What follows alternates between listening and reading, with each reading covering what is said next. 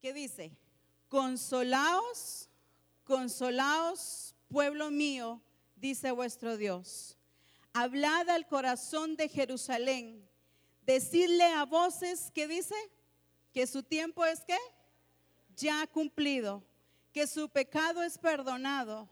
Que doble ha recibido de la mano de Jehová por todos sus pecados.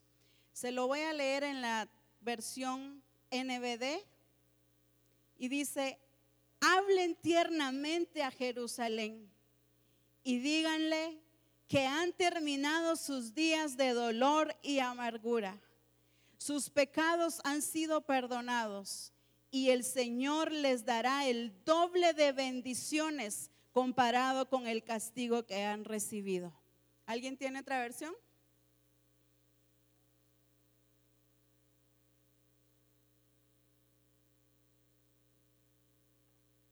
Hoy se fueron los tecnológicos.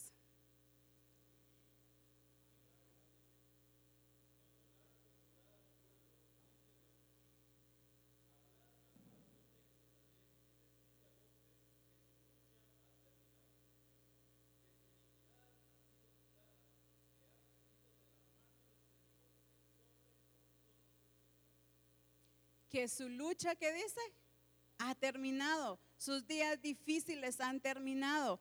Entonces el Señor le estaba hablando al pueblo de Israel, pero empieza: consolaos, consolados, porque el pueblo de Israel venía pues con esa lucha, con esa tristeza, batallando con los enemigos, pero viene la palabra de Dios a marcar un tiempo en la vida de ellos y les dice: consolaos, consolaos, pueblo mío, hablad al corazón de Jerusalén.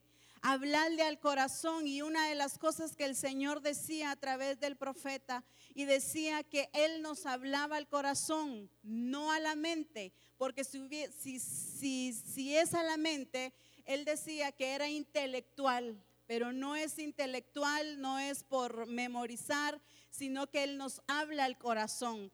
Decía la palabra: de mi corazón hacia el corazón de ellos. Y la palabra que el Señor daba a la sede central, quiero leérselas porque eso es una realidad en la que debemos de vivir. Debemos de entender lo que Dios hizo en nuestras vidas. Es algo que ya pasó, que ya Él lo dio por caducado, pero ahora debemos de entender la nueva etapa en la que necesitamos andar.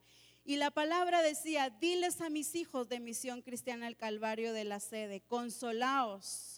Ha habido mucha tristeza en algunos ha habido desánimo, en otros ha habido cierta impaciencia de que pase algo diferente. Y Dios dice que hoy les habla al corazón, no a la mente, porque si fuera a la mente sería intelectual todo.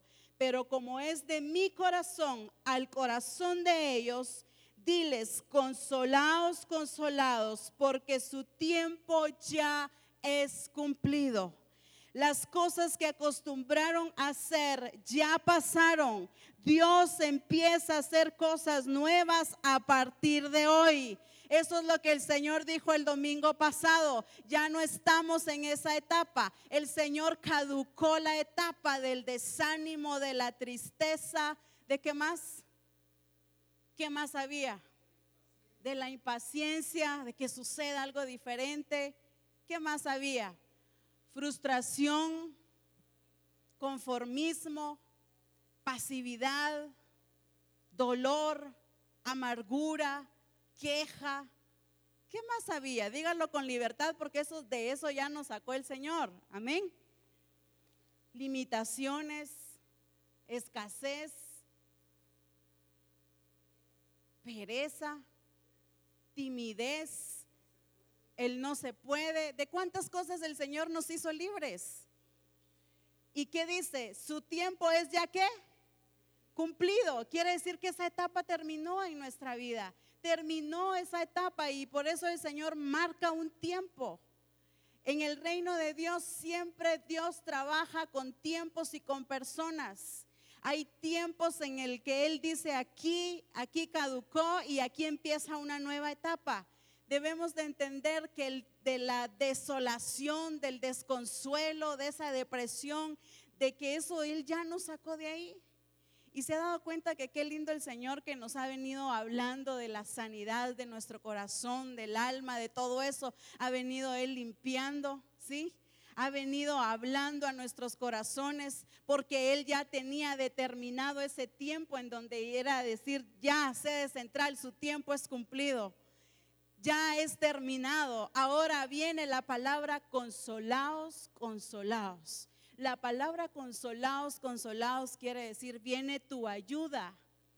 La palabra consolaos es ayuda, es fortaleza, y eso es lo que el Señor estaba diciendo. Ha venido su ayuda, ha venido su fortaleza a sus vidas. Porque si de algo debemos estar seguros es que nuestra fuerza no depende de lo humano. Nuestra fuerza depende de Él.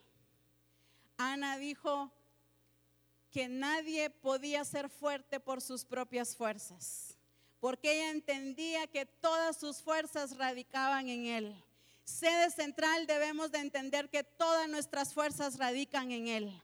Todas nuestras fuerzas radican en Él. Por eso es que Él habla a nuestro corazón. ¿Y por qué del corazón de Él a nuestro corazón? ¿Por qué en el corazón? ¿Por qué no a la mente? Él fue muy específico, dice, no a la mente, porque si fuera a la mente es intelectual, es al corazón de ustedes. ¿Por qué es a nuestro corazón?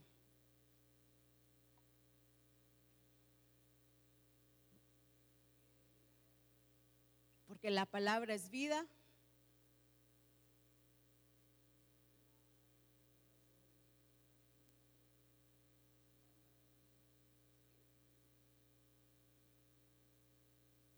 Sí, en el corazón, el guardar las cosas, el saber guardar mi corazón, de ahí mana la vida. Pero ¿por qué habla Dios al corazón? Ahí están los sentimientos, la voluntad. Ahí está el querer hacer. No es en la mente, es en el corazón, y Él ha venido hablando a nuestro corazón. Ahí está el amar. Por eso es que Él ha venido hablando y trabajando en nuestro corazón. En nuestro corazón amamos, en nuestro corazón atesoramos.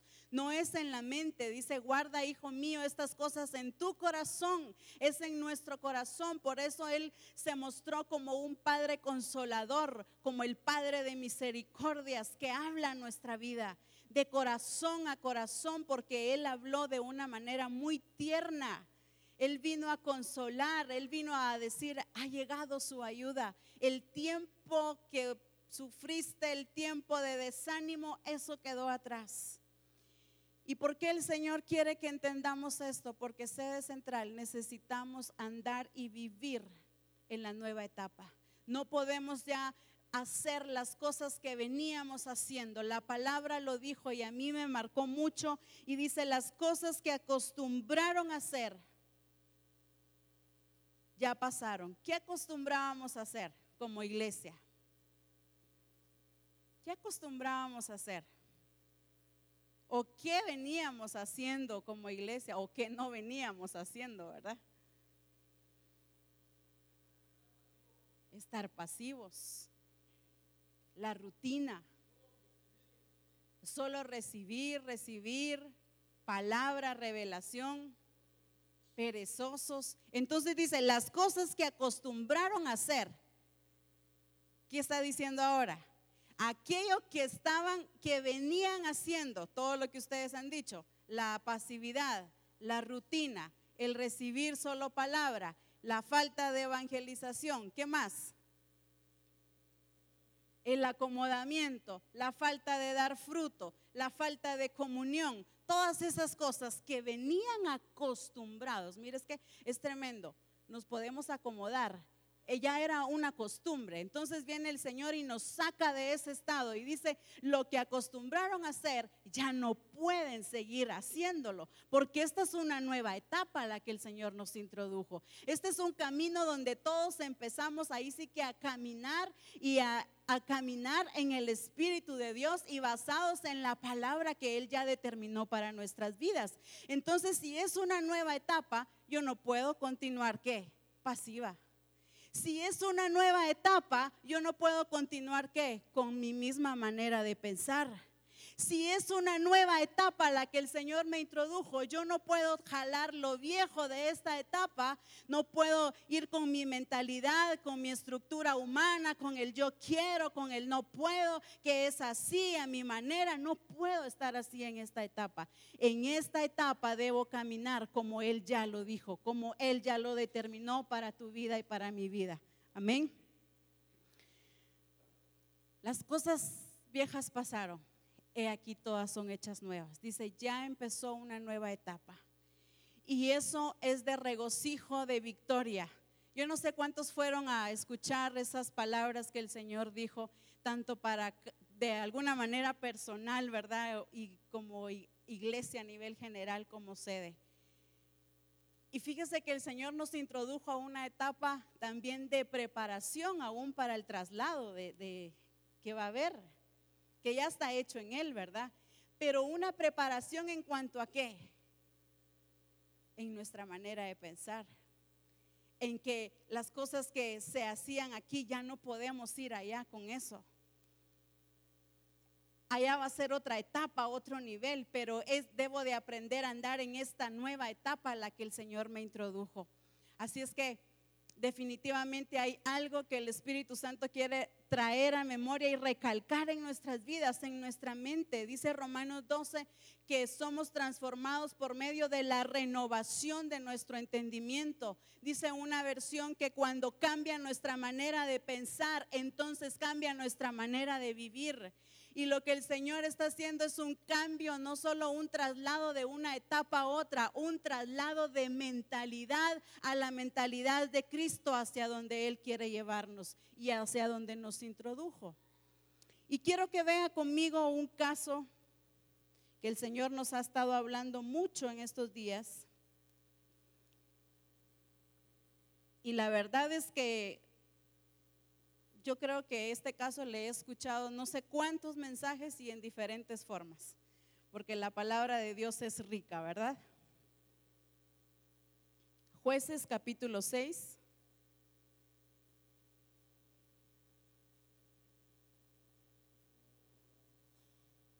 Ya saben de quién vamos a hablar, ¿verdad?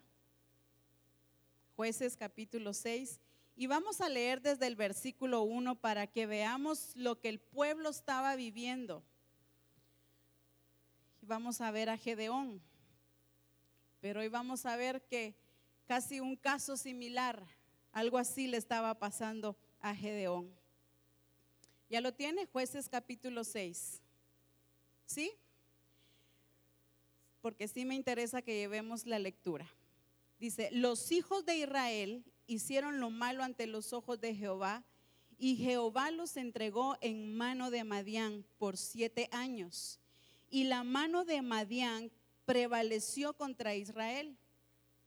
Y los hijos de Israel, por causa de los madianitas, se hicieron cuevas en los montes y cavernas y lugares fortificados. Pues sucedía que cuando Israel había sembrado, subían los madianitas y amalecitas y los hijos del oriente contra ellos. Subían y los atacaban. Y acampando contra ellos, destruían los frutos de la tierra hasta llegar a Gaza. Y no dejaban que comer en Israel, ni ovejas, ni bueyes, ni asnos. Porque subían ellos y sus ganados, y venían con sus tiendas en grande multitud como langostas. Ellos y sus camellos eran innumerables. Así venían a la tierra para devastarla. De este modo empobrecía Israel en gran manera por causa de Madián, y los hijos de Israel clamaron a Jehová. Y cuando los hijos de Israel clamaron a Jehová a causa de los madianitas, Jehová envió a los hijos de Israel un varón profeta, el cual les dijo: así ha dicho Jehová, Dios de Israel: yo os hice salir de Egipto y os saqué de la casa de servidumbre. Os libré de mano de los egipcios y de mano de todos los que os afligieron, a los cuales eché de delante de vosotros y os di su tierra. Versículo 10. Y os dije: yo soy Jehová vuestro Dios. No temáis a los dioses de los amorreos en cuya tierra habitáis, pero no habéis obedecido a mi voz. Dejémoslo un momento ahí para continuar. ¿Qué estaba viviendo el pueblo de Israel? Veamos en qué situación estaba el pueblo de Israel. Estaban siendo oprimidos, temerosos. Todo lo que sembraban y lo cosechaban, venían los madianitas y dice, hay una versión que leí, dice, eran malos con ellos, eran de sentimientos malvados, porque cuando veían que ya estaban enriqueciendo, venían los madianitas y ¿qué hacían? Agarraban, ahí sí que arrasaban con todo, ¿verdad? Dice que con ganado, ovejas, bueyes. Entonces dice que de esa manera el pueblo de Israel se entristeció, porque estaban desanimados, desconsolados de que ellos no había productividad, y dice que así empobrecía Israel. Entonces el ambiente que estaba viviendo el pueblo de Israel no era un ambiente bonito, ¿verdad? No era un ambiente desolador, ¿verdad? Un ambiente desconsolador. Entonces definitivamente dice que claman a Dios y Dios envía a un profeta y les da palabra, pero quiero que vea cómo Dios se le aparece a Gedeón, y en el versículo 11, y ahora vamos a entender por qué Gedeón reacciona así. Y vino el ángel de Jehová y se sentó debajo de la encina que está en Ofra, la cual era de Joás Abieserita, y su hijo Gedeón, que dice, estaba sacudiendo el trigo en el lagar para esconderlo de los madianitas. Y el ángel de Jehová se le apareció y le dijo, Jehová está contigo, varón esforzado y valiente. Y Gedeón le respondió, ¿cómo le respondió? Ah, Señor mío, ¿cómo estaba Gedeón? Triste, desconsolado, decepcionado estaba, porque todo lo que es más, el ángel lo encontró como escondiendo el trigo, ¿verdad?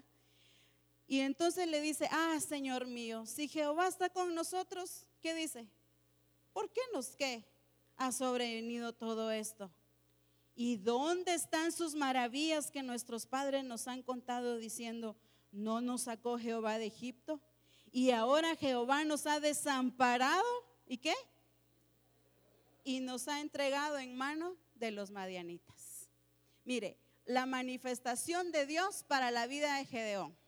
Dice que el ángel estaba ¿en dónde? Estaba sentado. ¿Y dónde estaba Gedeón? Él estaba ¿qué? Sacudiendo el trigo. Quiere decir que el ángel lo estaba observando. Pero ¿cómo se sentía Gedeón? Desamparado, solo, por la circunstancia que el pueblo de Israel estaba viviendo.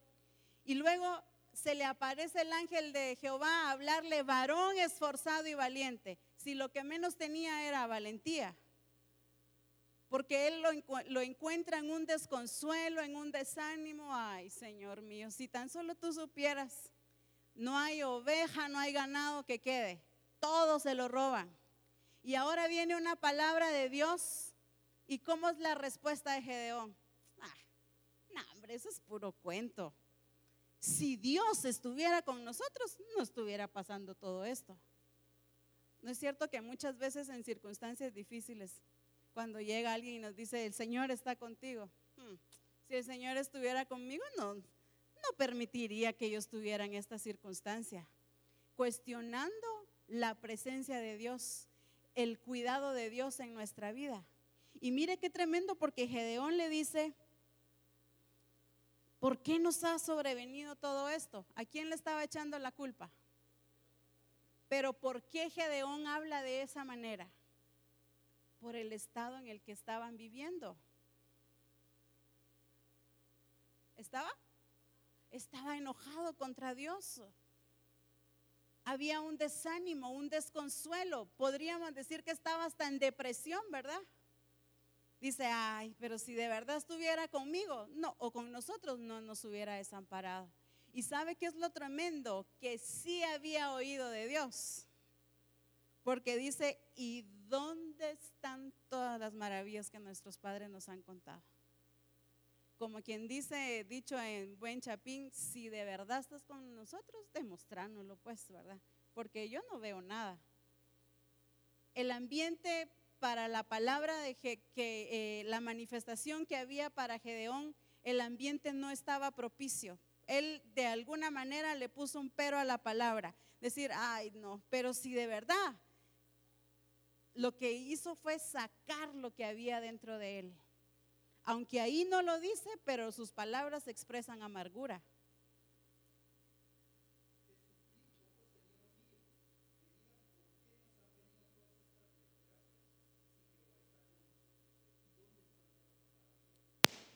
Imagínense la manera en la que Gedeón estaba hablando, palabras violentas en contra de él, palabras que van en contra de su propósito, palabras ofensivas, cuestionando si de verdad tú estás conmigo. Por eso el Señor dijo, diles que su pecado ya es perdonado, porque muchas veces en un tiempo atrás quizás hubieron palabras violentas en contra del propósito de Dios, pero el Señor sacó a Gedeón de ese estado, y eso es lo que el Señor hizo en la sede central, sacarnos de ese estado para que veamos su gloria tal y como es. Y entonces dice acá, versículo 13, ¿verdad? Vamos. Y ahora Jehová nos ha desamparado y nos ha entregado en manos de los madianitas. Versículo 14. Y mirándole Jehová le dijo, ve con esta ¿qué? Tu fuerza y salvarás a Israel de la mano de los madianitas. ¿No te envío yo? Mire cómo lo estaba viendo el Señor. Ve, ¿qué le dice? Con esta tu fuerza. Pero si Gedeón lo que menos tenía era valentía y fuerza, porque lo que estaba haciendo era escondiendo la comida por la circunstancia en la que estaba viviendo. Pero lo que Dios empieza a trabajar en Gedeón es una mentalidad. Lo que Dios continúa trabajando en Gedeón era, en otras palabras, Gedeón, tu tiempo, el tiempo de Israel ya es cumplido. Te estoy introduciendo a una nueva etapa. Y lo que Dios quería era usar a Gedeón para introducir al pueblo de Israel a otra etapa. Y entonces le dice, ve con esta tu fuerza, ¿no te envío yo? Lo que el Señor le estaba diciendo, Gedeón, no eres tú, soy yo en ti, soy yo el que te envío. Entonces el Señor estaba trabajando esto en Gedeón y empieza a trabajarle su manera de pensar, empieza a sacarlo de ese desánimo que el pueblo estaba viviendo, porque Gedeón era parte de eso. Y luego, ¿qué le responde Gedeón? Versículo 15. Entonces le respondió, ¿cómo le volvió a responder? Y ya había escuchado a Dios. ¿Cuántas veces el Señor no nos dijo, vayan con mi fuerza, vayan porque soy yo quien los estoy enviando, vayan porque soy yo el quien los envía, ustedes van con mi poder? Y mire cómo le respondió Gedeón, Señor mío, ¿con qué salvaré yo a Israel? He aquí mi familia es pobre en Manasés y yo el menor de la casa de mi padre. Se vio pequeño ante lo que Dios quería usarlo. Se vio pequeño ante la grandeza que Dios le estaba ofreciendo, lo que Dios le estaba llamando a hacer. Y eso es lo que el Señor quiere que votemos, porque en esta nueva etapa no podemos vernos pequeños. No podemos vernos menos, no podemos vernos que no tenemos fuerza, no podemos vernos que con qué vamos a hacer las cosas. El Señor le está diciendo a la sede central, yo los envío, van con mi poder, van con mi presencia. Eso es lo que el Señor hizo en nosotros. Y eso es lo que estaba sacando a Gedeón de ese estado. Y luego mire el Señor, qué paciencia la del Señor, ¿verdad? ¿No es cierto que nos ha tenido paciencia el Señor? La visita del profeta el domingo pasado marcó un tiempo, pero no es la primera vez que ha hablado a nuestras vidas, ¿verdad? Ha hablado una y otra vez a través de los siervos de Dios, en seminarios, en congresos, te ha hablado a ti. ¿Por qué? Porque su paciencia y su amor es inagotable. Y luego viene en el verso 16 y dice, Jehová le dijo, ¿Cómo le dice? Ciertamente yo estaré contigo y derrotarás a los madianitas como a un solo hombre. Mire qué tremendo. Le dice, en otras palabras, todo ese ejército que ves los vas a derrotar como que si con uno estuvieras peleando. Como a un solo hombre, porque ¿quién iba en Gedeón? ¿Quién era quien estaba dándole la palabra a Gedeón? Dios mismo a través de la vida de Gedeón. ¿Quién es el que ha hablado a la sede central? Dios mismo a través de la sede central, haciendo las proezas. Así es que ya no es que vamos a ir con temor o decir, ay Señor, tú nos has desamparado. No, es el Señor enviándonos y diciendo, no te envío yo. Y entonces lo que el Señor estaba haciendo con Gedeón, diciéndole, Gedeón, lo que estoy haciendo es sacándote de ese estado, sacándolo del estado de frustración que había, porque Gedeón estaba viviendo eso que el pueblo de Israel le estaba pasando. De hecho estaba frustrado porque dice, ay, ¿dónde está todo lo que nuestros padres nos han contado?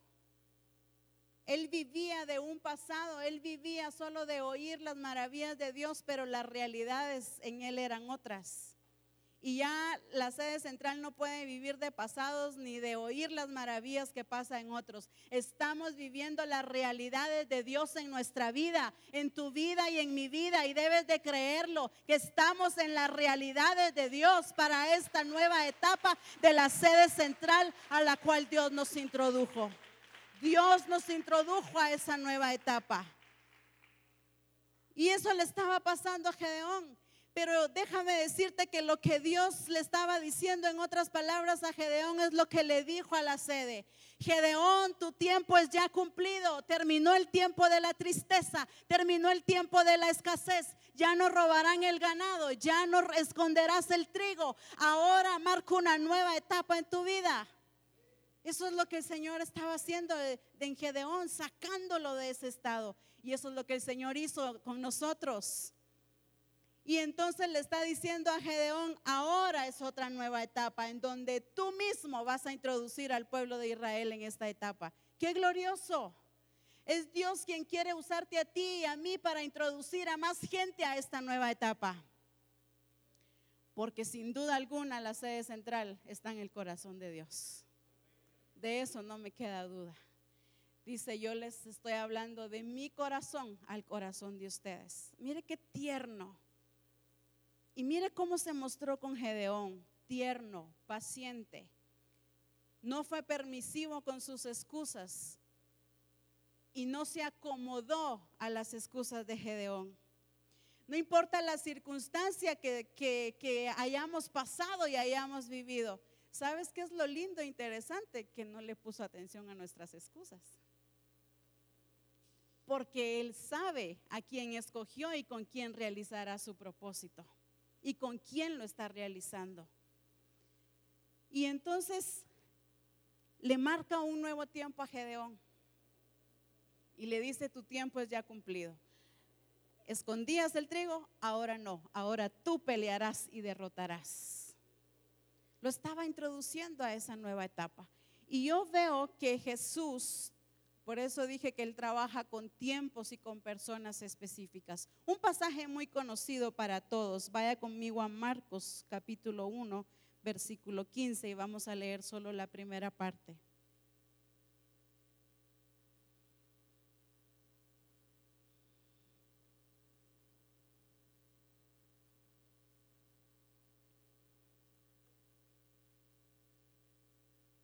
Jesús está en su etapa de preparación para entrar, ahí sí que entrar a realizar el propósito de Dios, para empezar su ministerio. Y entonces Él entiende que había un tiempo para iniciar las cosas. Pero entonces dice, diciendo, ¿qué dice? Quiero que todos lo leamos. Diciendo, ¿el qué? El tiempo que se ha cumplido. ¿Cómo dijo Jesús a la nueva etapa a la que Él estaba introduciéndose?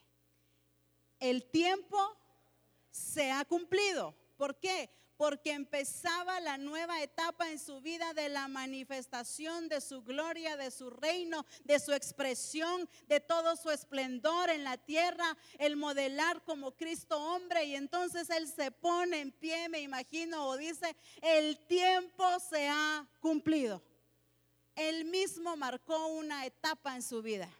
Él mismo dio caducado algo en donde estuvo un tiempo de preparación, estuvo como hombre, estuvo siendo preparado, pero cuando ya inicia la etapa de la expresión de su gloria y de su persona, dice: el tiempo se ha cumplido, el reino de Dios se ha acercado. O sea, era el tiempo, él mismo marcó un tiempo para eso. No veo a un Jesús regresando a la carpintería.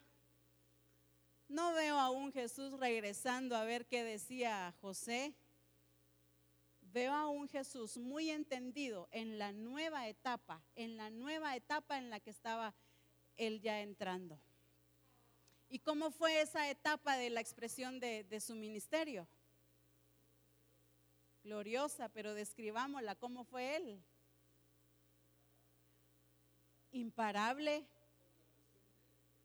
con la unción del Espíritu Santo. ¿Qué más? ¿Cómo fue Cristo en esa nueva etapa?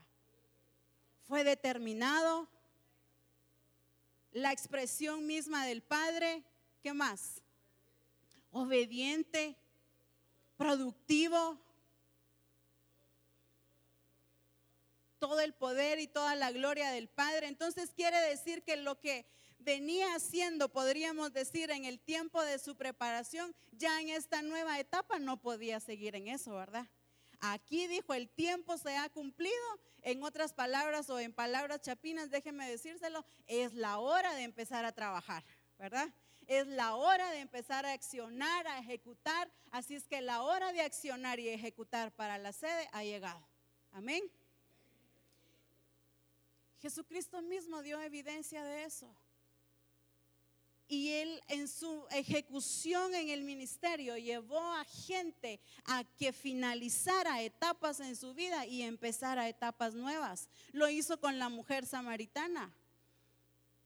La llevó a que pusiera fin a una etapa de su vida y la introduce al reino de Dios.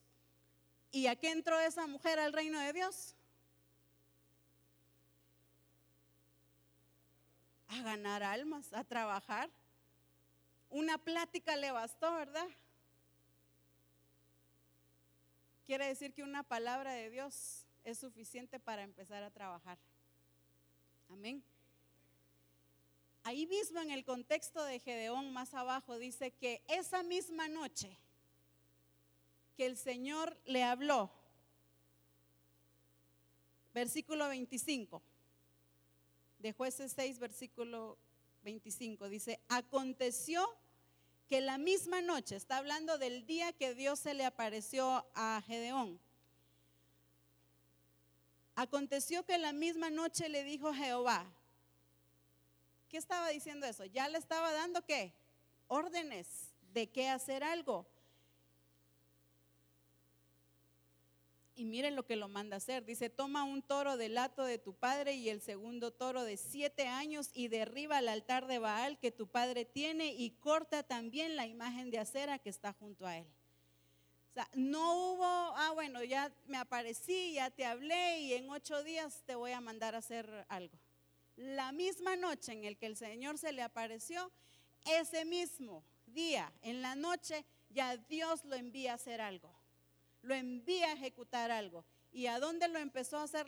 ¿Por dónde lo mandó a que empezara a hacer las cosas? En la casa de su padre. Quiere decir que las correcciones en nuestra vida, ¿dónde deben de empezar? Desde la familia, en la casa. Quiere decir que desde el momento que Dios nos habla, es para hacer las cosas. Al reino de Dios se entra a trabajar. Desde el momento que Jesús dijo: el tiempo se ha cumplido, empezó a trabajar, ¿verdad? No estuvo yendo a visitar cada 8 días allá en la carpintería, ¿verdad? No, empezó a trabajar. Y él conocía los tiempos, sabía en qué etapa y en qué tiempo moverse. Si algo el Señor nos va a hacer expertos es saber movernos en cada tiempo y en cada etapa a la que Él nos está introduciendo.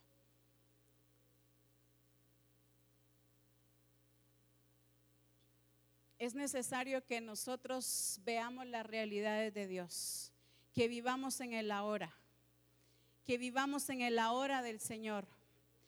Ver las realidades que Él habló a nuestras vidas.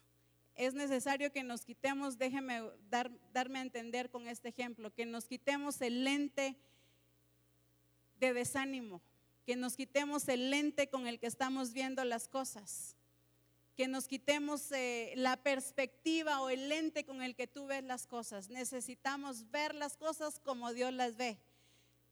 Si usted quiere, póngase los lentes de Dios para ver como Dios ve, porque necesitamos ver como Dios ve para poder andar en esta nueva etapa.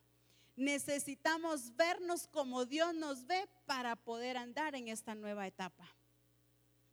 Y definitivamente el Señor lo que está haciendo es, está diciendo, sede central, miren lo que yo ya hice con ustedes, miren lo que yo ya hice. Necesitamos ver lo que Él ya hizo en nuestras vidas. Él dio fin a una etapa y nosotros también debemos de darle fin a esa etapa. Él dio inicio a una nueva etapa y yo debo de darle inicio a esa etapa. Por eso me encanta la palabra, cómo empieza el Señor: consolaos, consolaos. En otra palabra dice: ya ha venido su ayuda, ya ha venido su fortaleza, ha venido su fuerza, la fuerza para ustedes y la fortaleza. Porque ¿sabe qué es lo lindo? Que la naturaleza de Dios es una naturaleza consoladora, ayudadora. Dios es un Dios, y lo dice en 2 Corintios, dice: Dios Padre de nuestro Señor Jesucristo, Padre de toda misericordia y Padre de toda consolación. Jesús, para ascender, dijo: les conviene que yo me vaya, porque yo os enviaré a otro consolador. ¿De quién estaba hablando? Del Espíritu Santo. Y cuando ya está ascendiendo y les dice a sus discípulos en la gran comisión, y les dice: vayan, prediquen, enseñen, pero ¿qué es lo que les dice? No estarán solos, no los dejaré ningún día de sus vidas, porque Él es el consolador. El Espíritu Santo es nuestra ayuda y Él intercede por nosotros. Déjame decirte, sede central, que Él estuvo intercediendo por nosotros. Amén. Él estuvo intercediendo por nosotros. Si tan solo pudiéramos percibir aún más el espíritu de amor con el que el Señor nos habló el domingo, el espíritu de amor con el que se dirigió con ternura, con misericordia, diciéndonos: aquí estoy, ha llegado su ayuda. Ya di fin a la etapa en la que habían pasado de manera individual, de manera como iglesia. En las etapas que hayas pasado en tu vida, Él ya lo dio por terminado. Y el apóstol Pablo entendía muy bien esto. Él dio por terminado una etapa en su vida. Y dice: yo en otro tiempo era esto, pero ahora, dice, si algo entendía el apóstol Pablo era que él vivía en el ahora del Señor, en el presente de Dios. Y lo dice también en Romanos 6:22, dice: mas ahora habéis sido ¿qué? Libertados del pecado y hechos siervos de Dios. Hay un fin para esas etapas en nuestras vidas. Y quiero que vea un caso que el Señor nos estuvo hablando hace varios domingos. Pero mire cómo Jesús lleva a esta persona a que vea que su etapa, su vida había cambiado y había entrado a otra etapa. Juan capítulo 5. Y también el Señor estuvo hablando de este pasaje en la reunión del ministerial, y es del paralítico. El Evangelio de Juan capítulo 5, y veamos el versículo 8 y 9, que es lo que Jesús hizo en la vida de este paralítico.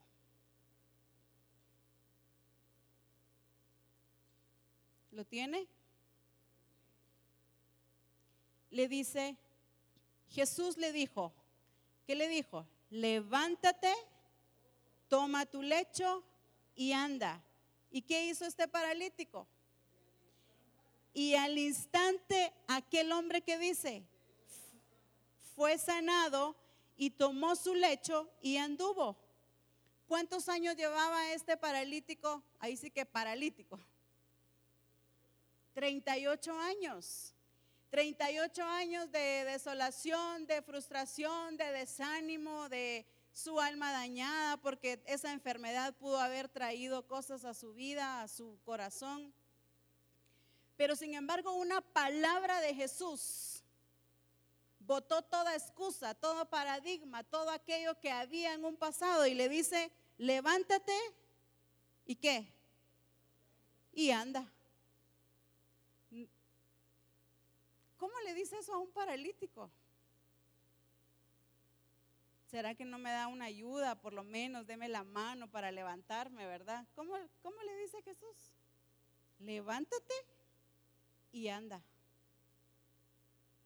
Sede central, levántate y anda, porque el Señor ya nos levantó. Y entonces le dice, levántate y anda. Y al instante, mire, es que eso es lo tremendo. Y al instante, este hombre no esperó más seminarios, no esperó más congresos. Al instante, porque en el reino de Dios las cosas son para hacerlas ya. Los discípulos le decían a Jesús, ay Señor, todavía falta para la cosecha, para la siega, todavía faltan 4 meses. No, les dice Jesús, es ya, el tiempo ha llegado. El tiempo para tu vida, mi hermano, es ya, es ahora, es ya, es ahora. No es en otro tiempo, es ahora. Amén. Y vea el versículo 14, eso es lo que quiero que veamos, lo que Jesús ubica a este hombre, ya era sanado, ya no era paralítico. Versículo 14, ¿qué dice? Después le halló Jesús en el templo y le dijo, ¿qué le dijo? Mira, detengámonos, le dice, mira. ¿A qué lo llevó Jesús a este hombre? A que viera su realidad, a que se diera cuenta lo que ya él había hecho en la vida que estaba en una nueva etapa, que viera su nueva condición. Entonces mire qué interesante, Jesús le dice, mira, como quien dice, mírate a ti mismo, ¿sí? Le dice, mírate a ti mismo, mira lo que yo ya hice en ti, lo lleva a ver. Y eso es lo que el Señor está llevándonos a ver, a que nosotros veamos que ya no somos los mismos. Amén. Mira, has sido sanado. Pero mira qué interesante. ¿Qué le dice? No peques más. ¿Para qué? Para que no te venga alguna cosa peor. ¿Qué le estaba diciendo con eso?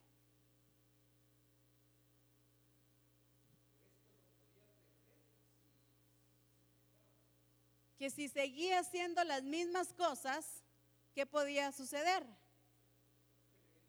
Que le venían cosas peores. ¿Por qué? No porque él sea malo en ningún momento, sino porque él ya lo había sacado de ese estado. Él ya no era paralítico, ya Jesús lo había sanado. Ya no era ese el estado de esclavitud de él, por eso Jesús lo lleva a que viera. Y ese fue uno de los problemas de las iglesias. Cuando el Señor empieza a corregir la iglesia de Galacia, dice que Él ya los había libertado y les dice que vivan pues con la libertad con las que yo los hice libres. Pero la iglesia dice que volvía otra vez a estar sujeta al yugo de esclavitud, volvían a hacer las mismas cosas. Entonces por eso era que le venían cosas peores, porque ya Dios los había sacado de ese estado. ¿De qué estado nos sacó el Señor? Ya lo dijeron, pero volvamos. ¿De qué estado nos sacó? De conformidad. Entonces no podemos volver a eso. Hoy el Señor nos dice, sede central, vean lo que yo ya hice, vean lo que he hecho en sus vidas, vean lo que he hecho de manera personal, ve lo que yo he hecho en tu vida. Vete, levántate, porque yo ya te sané. No podemos estar regresando a esa etapa. Jesús le dijo, yo ya le puse fin a esa parálisis. ¿Qué estás haciendo? Mírate que yo ya te sané.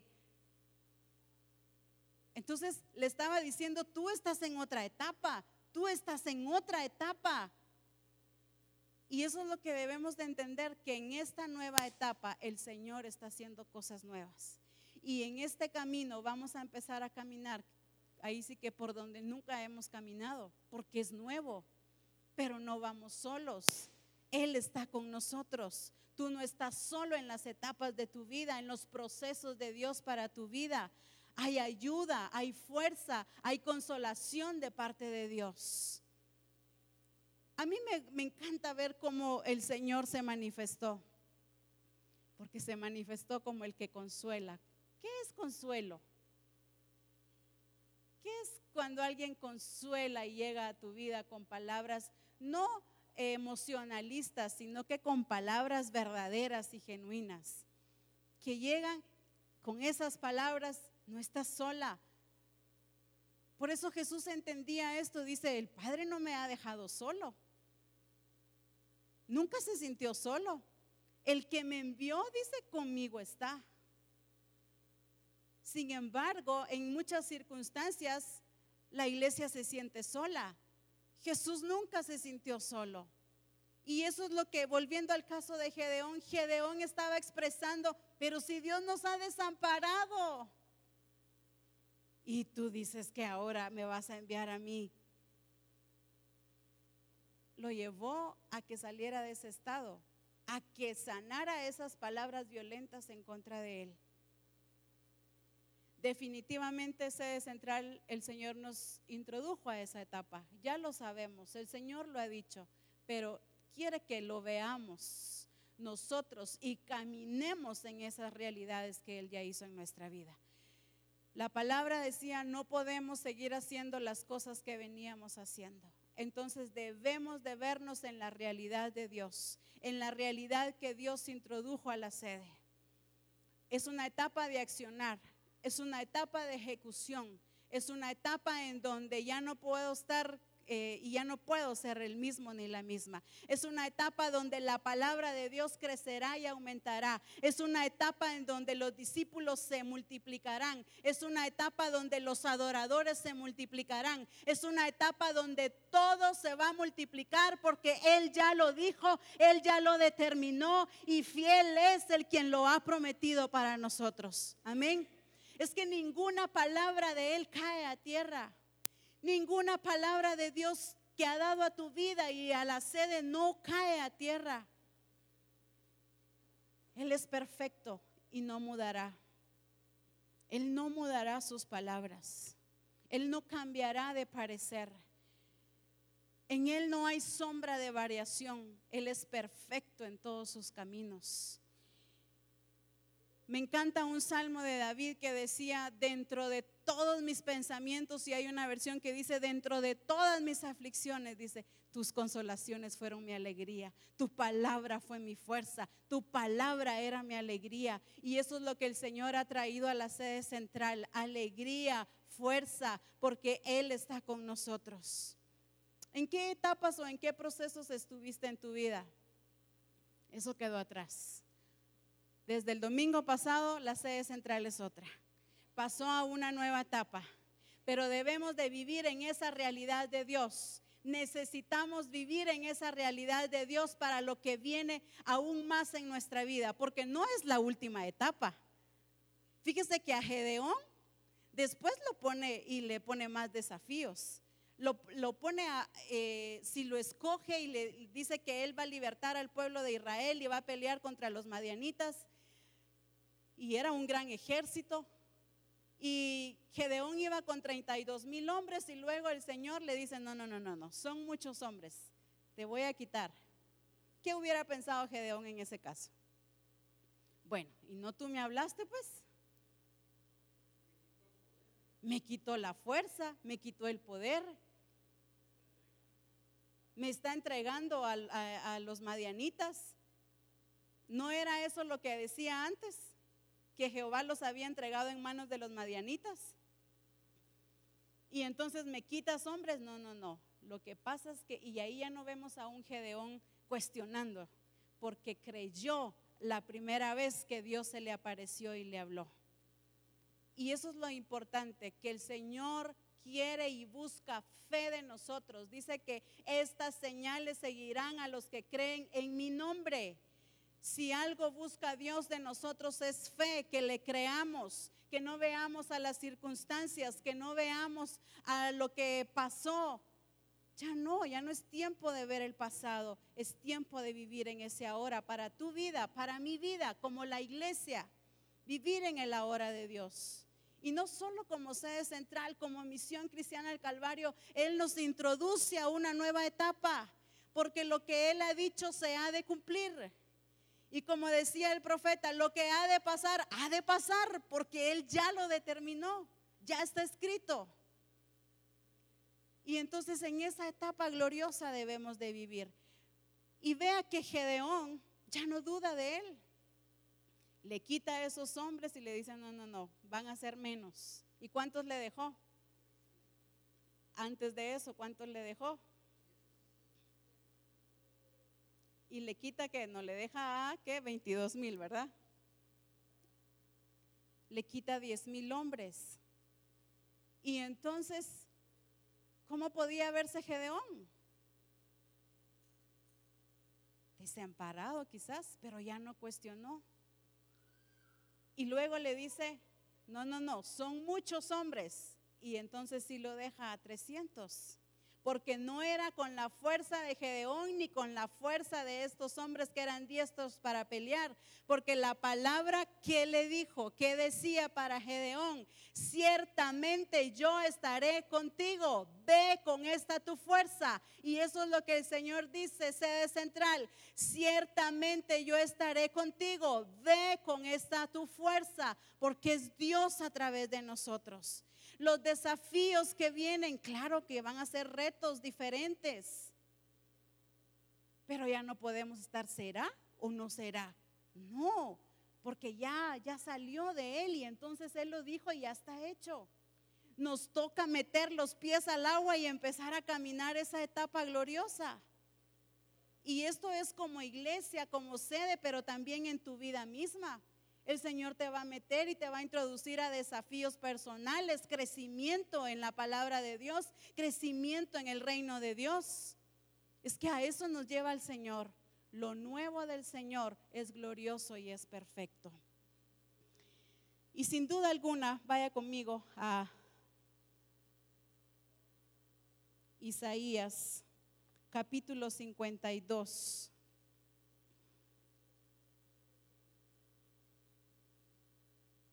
Y vamos a leer 2-3 pasajes ahí mismo en Isaías de la actitud que ahora corresponde como sede central. ¿Qué es lo que tenemos que hacer ahora a partir de esa palabra que el Señor ha dado? Isaías 52, versículo 9. ¿Lo tienen? ¿Qué dice? Cantad alabanzas, alegraos juntamente, soledades de Jerusalén, porque Jehová, ¿qué dice? Ha consolado a su pueblo, a Jerusalén ha redimido. Pero ¿cómo inicia? Cantad alabanzas, alegraos juntamente. ¿Por qué? Porque Él ya nos ha redimido, porque Él nos ha consolado. Ahora vaya a Isaías 51,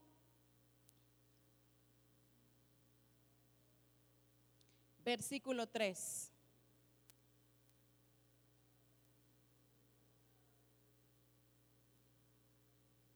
¿Lo tiene? Dice, ciertamente. ¿Qué quiere decir ciertamente? Sin lugar a dudas. Es un hecho. Ciertamente consolará Jehová a Sión consolará todas sus soledades. ¿Y qué dice? Y cambiará, ¿qué dice? Su desierto en paraíso y su soledad en huerto ¿de qué? De Jehová. Se hallará en ella alegría y gozo, alabanza y voces de canto. Entonces la consolación del Padre hacia nuestras vidas, ¿qué debe de producir en nuestra vida? Canto, alegría, voces de júbilo, gozo. ¿Por qué? Porque dice, ciertamente, sin duda alguna, yo los estoy consolando. Jehová cambiará su desierto en paraíso y su soledad en huerto de Jehová. Por eso dice que tiene que haber en ella alegría, gozo, alabanza, voces de canto, porque en el huerto de Jehová, ¿qué tiene que haber? Alegría, gozo, alabanza por lo que Él está haciendo, por lo que Él hizo y por lo que Él seguirá haciendo. Isaías 49, versículo 13.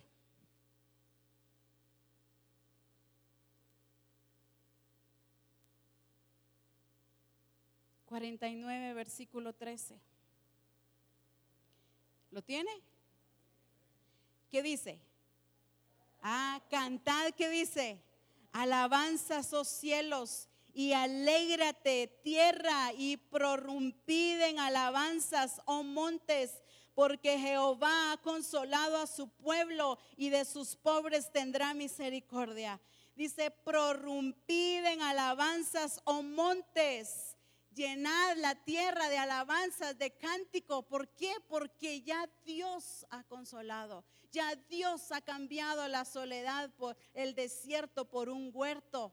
Él ha cambiado las cosas. Dice la escritura que en Él las cosas son hechas nuevas. Sede central, es tiempo de glorificar a Dios. Es tiempo de darle la gloria a Dios. Es tiempo de que la sede central entre en una acción de gracias porque Él ha hecho propicio, Él ha sido a nuestra vida, Él ha hablado palabra de Dios.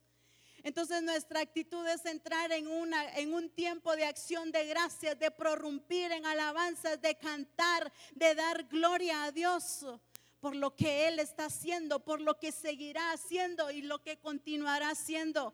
Porque ciertamente la sede central está en el corazón de Dios y Él se determinó a hacer todas las cosas con nosotros. Amén. Él se ha determinado. Por eso dice, yo les hablo de mi corazón al corazón de ustedes. Porque sede central estás en el corazón de Dios. Y por eso es que Él se ha mostrado misericordioso. Por eso es que Él se mostró consolador. Por eso es que Él se mostró tierno. Pero cuando tuvo que ubicar, ubicó con amor. Corrigió con amor. Cuando tuvo que dar palabras de ánimo, de aliento, lo hizo con amor. Porque sede central, estamos en el corazón de Dios.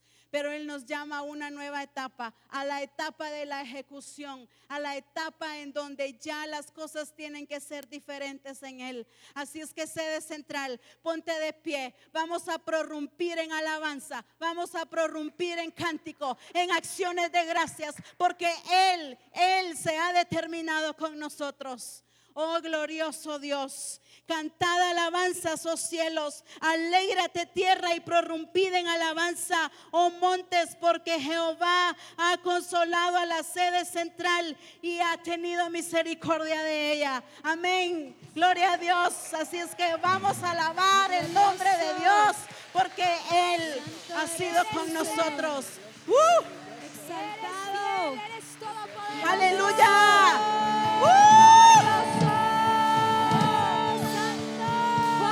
Gloria a Dios. Señor, cuán fiel eres tú. Acciones de gracias. Exaltado eres tú. La soledad quedó atrás. La soledad quedó atrás. Por fiel eres tú.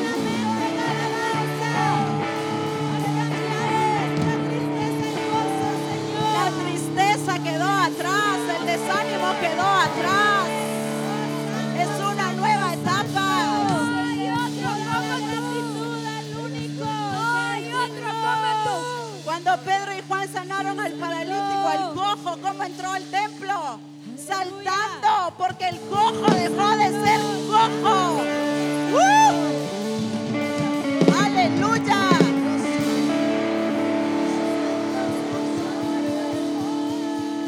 Pues a prorrumpir en alabanzas, en gratitud a Dios, porque ya la etapa pasada quedó atrás y ahora sede central, eres introducida a esa nueva etapa.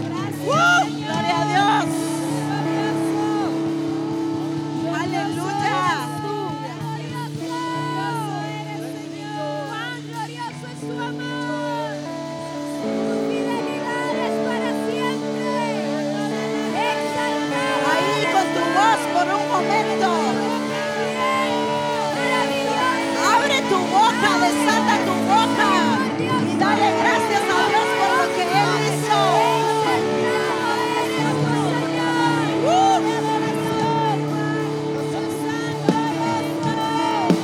Mira, mira, mira, mira que ya ha sido sanada, que ya ha sido pasada a otra etapa.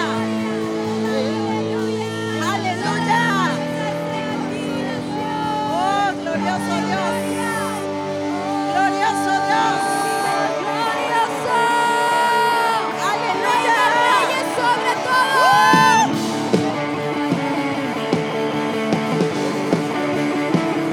Acciones de gracias al Dios Todopoderoso. Oh, glorioso Dios.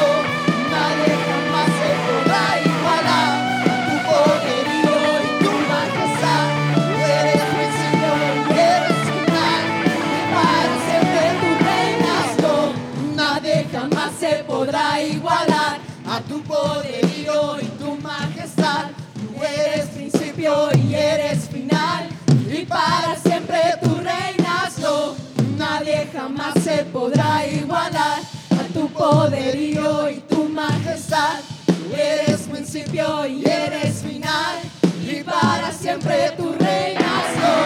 Nadie jamás te podrá igualar a tu poderío y tu majestad. Tú eres principio y eres final, y para siempre tú reinas. Nadie jamás te podrá igualar. No hay otro. El Dios verdadero, el que es soberanía. Glorioso.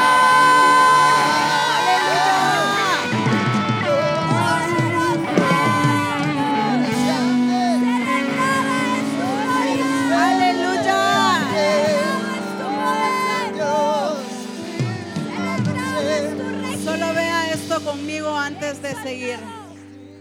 Después de que Gedeón cree a la palabra de Dios y es consolado, ahí en el versículo 18, Gedeón le dice al Señor: te ruego que no te vayas de aquí hasta que vuelva a ti y saque mi ofrenda y la ponga delante de ti. Y él respondió: yo esperaré hasta que vuelvas. Es tiempo de sacar tu mejor ofrenda por lo que Dios hizo en nuestras vidas, que Él está esperando por esa ofrenda. Dice Gedeón: espérate, porque yo quiero darte una ofrenda en gratitud a esto. Así es que sede central, la acción de gratitud debe de llevarnos a esa celebración, a traer nuestra mejor ofrenda delante de Él. Así es que quieres salir de tu lugar, sal, pero tienes que celebrar lo que Dios ha hecho en nuestra vida. Aleluya. Está esperando la ofrenda de lo que Dios ha hecho en nuestra vida. Eres tú el Rey de Reyes, y no hay otro como tú. Nos gozamos en que no hay otro como tú. Te exaltamos, te bendecimos. Eres tú nuestro gozo, nuestra adoración. Cristo, tú eres Rey, por siempre lo serás. No hay nadie como tú, no hay nadie como tú. Tú eres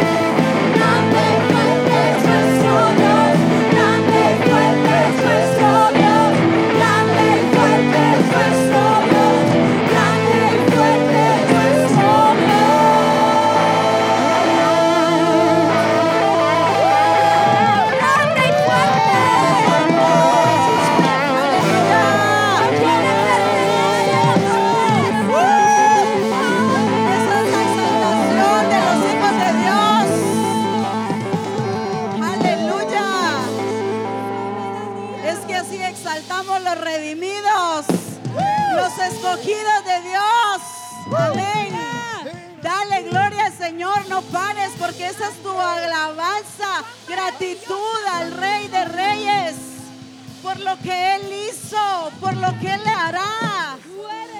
Aleluya. No pares, abre tu boca, dale gracias. Gracias por lo que Él ha hecho. Aleluya. Aleluya. Cuando Él sanó a los leprosos, dice que solo uno regresó a darle gracias, pero aquí no hay uno. Aquí no hay uno. Aquí hay una iglesia entera que le está dando gracias. Gracias. Gracias por esta nueva etapa. Gracias por esta nueva etapa. Aleluya. Eso es. Eso es gratitud, gratitud al Rey de Reyes. Prorrumpir en alabanza, en cántico nuevo. Cántico nuevo. Cántico nuevo. Oh, que un cántico nuevo. Cántico nuevo salga al Rey de Reyes. Ahora es de tu corazón para el corazón de Él. Ese cántico nuevo. Aleluya. De nuestro corazón al corazón de Él. Un cántico nuevo. Oh, glorioso Dios. Gracias por tus misericordias. Una iglesia que sabe cantarle, que sabe agradecerle. Aleluya. Eso es. Corazones agradecidos. Una iglesia agradecida. La forma en la que te mostraste en nuestra vida. Recibe acciones de gracias de los consolados, de los fortalecidos, a los que nos diste fuerza, porque nunca nos has desamparado, porque tu gloria ha estado en medio nuestro. Aleluya. Vamos, ese cántico, esa adoración. Oh, glorioso Dios.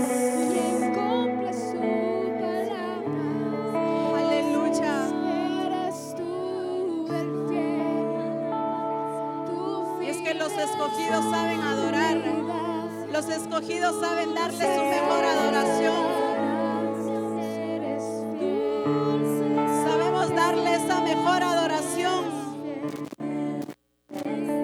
porque somos escogidos. Somos los llamados de su nombre.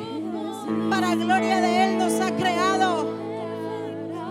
Oh, glorioso Dios. Aún el Señor sigue obrando ahí en tu alabanza, en tu cántico, en tu adoración, en tus acciones de gracias. Porque si algo sé de central debemos ser es agradecidos. La naturaleza de Cristo, eso es. Llenos y fortalecidos de la gloria de Dios. Llenos de la gloria de Dios. Aleluya. Lleno de la gloria de Dios salvatoria. Ahí está el Señor. Lleno, lleno, lleno de su gloria. Aleluya. Una iglesia que sabe adorar, que sabe bendecir a su Rey, a su Rey, a su amado. A su amado. Enamora a tu amado ahí, enamóralo. Porque grandes cosas ha hecho Él entre nosotros. Grandes cosas ha hecho Él en nosotros. Aleluya.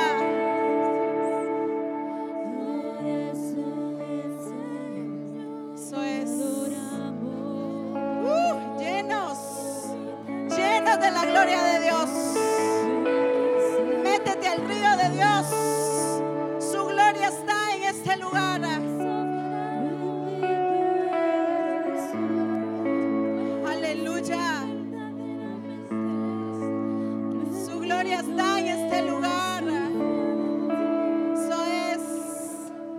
Espíritu Santo no nos dejará solos. Sigue consolando, sigue hablando a nuestras vidas. Aleluya. Toda la tierra está llena de tu gloria, Señor. Toda la tierra está llena de ti, Señor. Toda la tierra está llena de su gloria. Aleluya.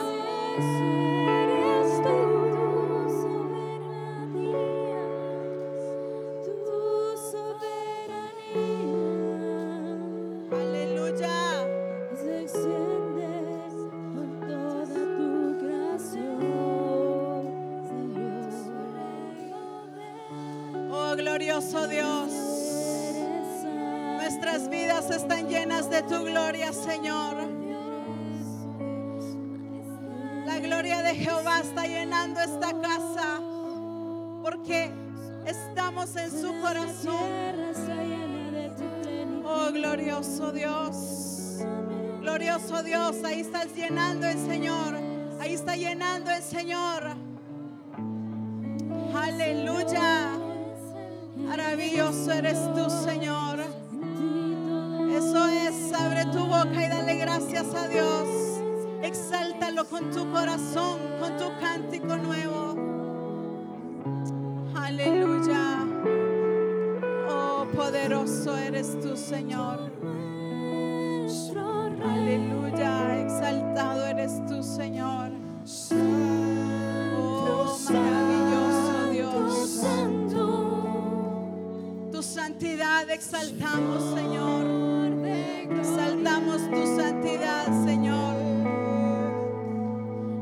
Oh, glorioso Dios. Aleluya. Oh, glorioso Dios. Oh, poderoso Dios. Aleluya. Tú eres santo, Señor Jesús. Santo, santo.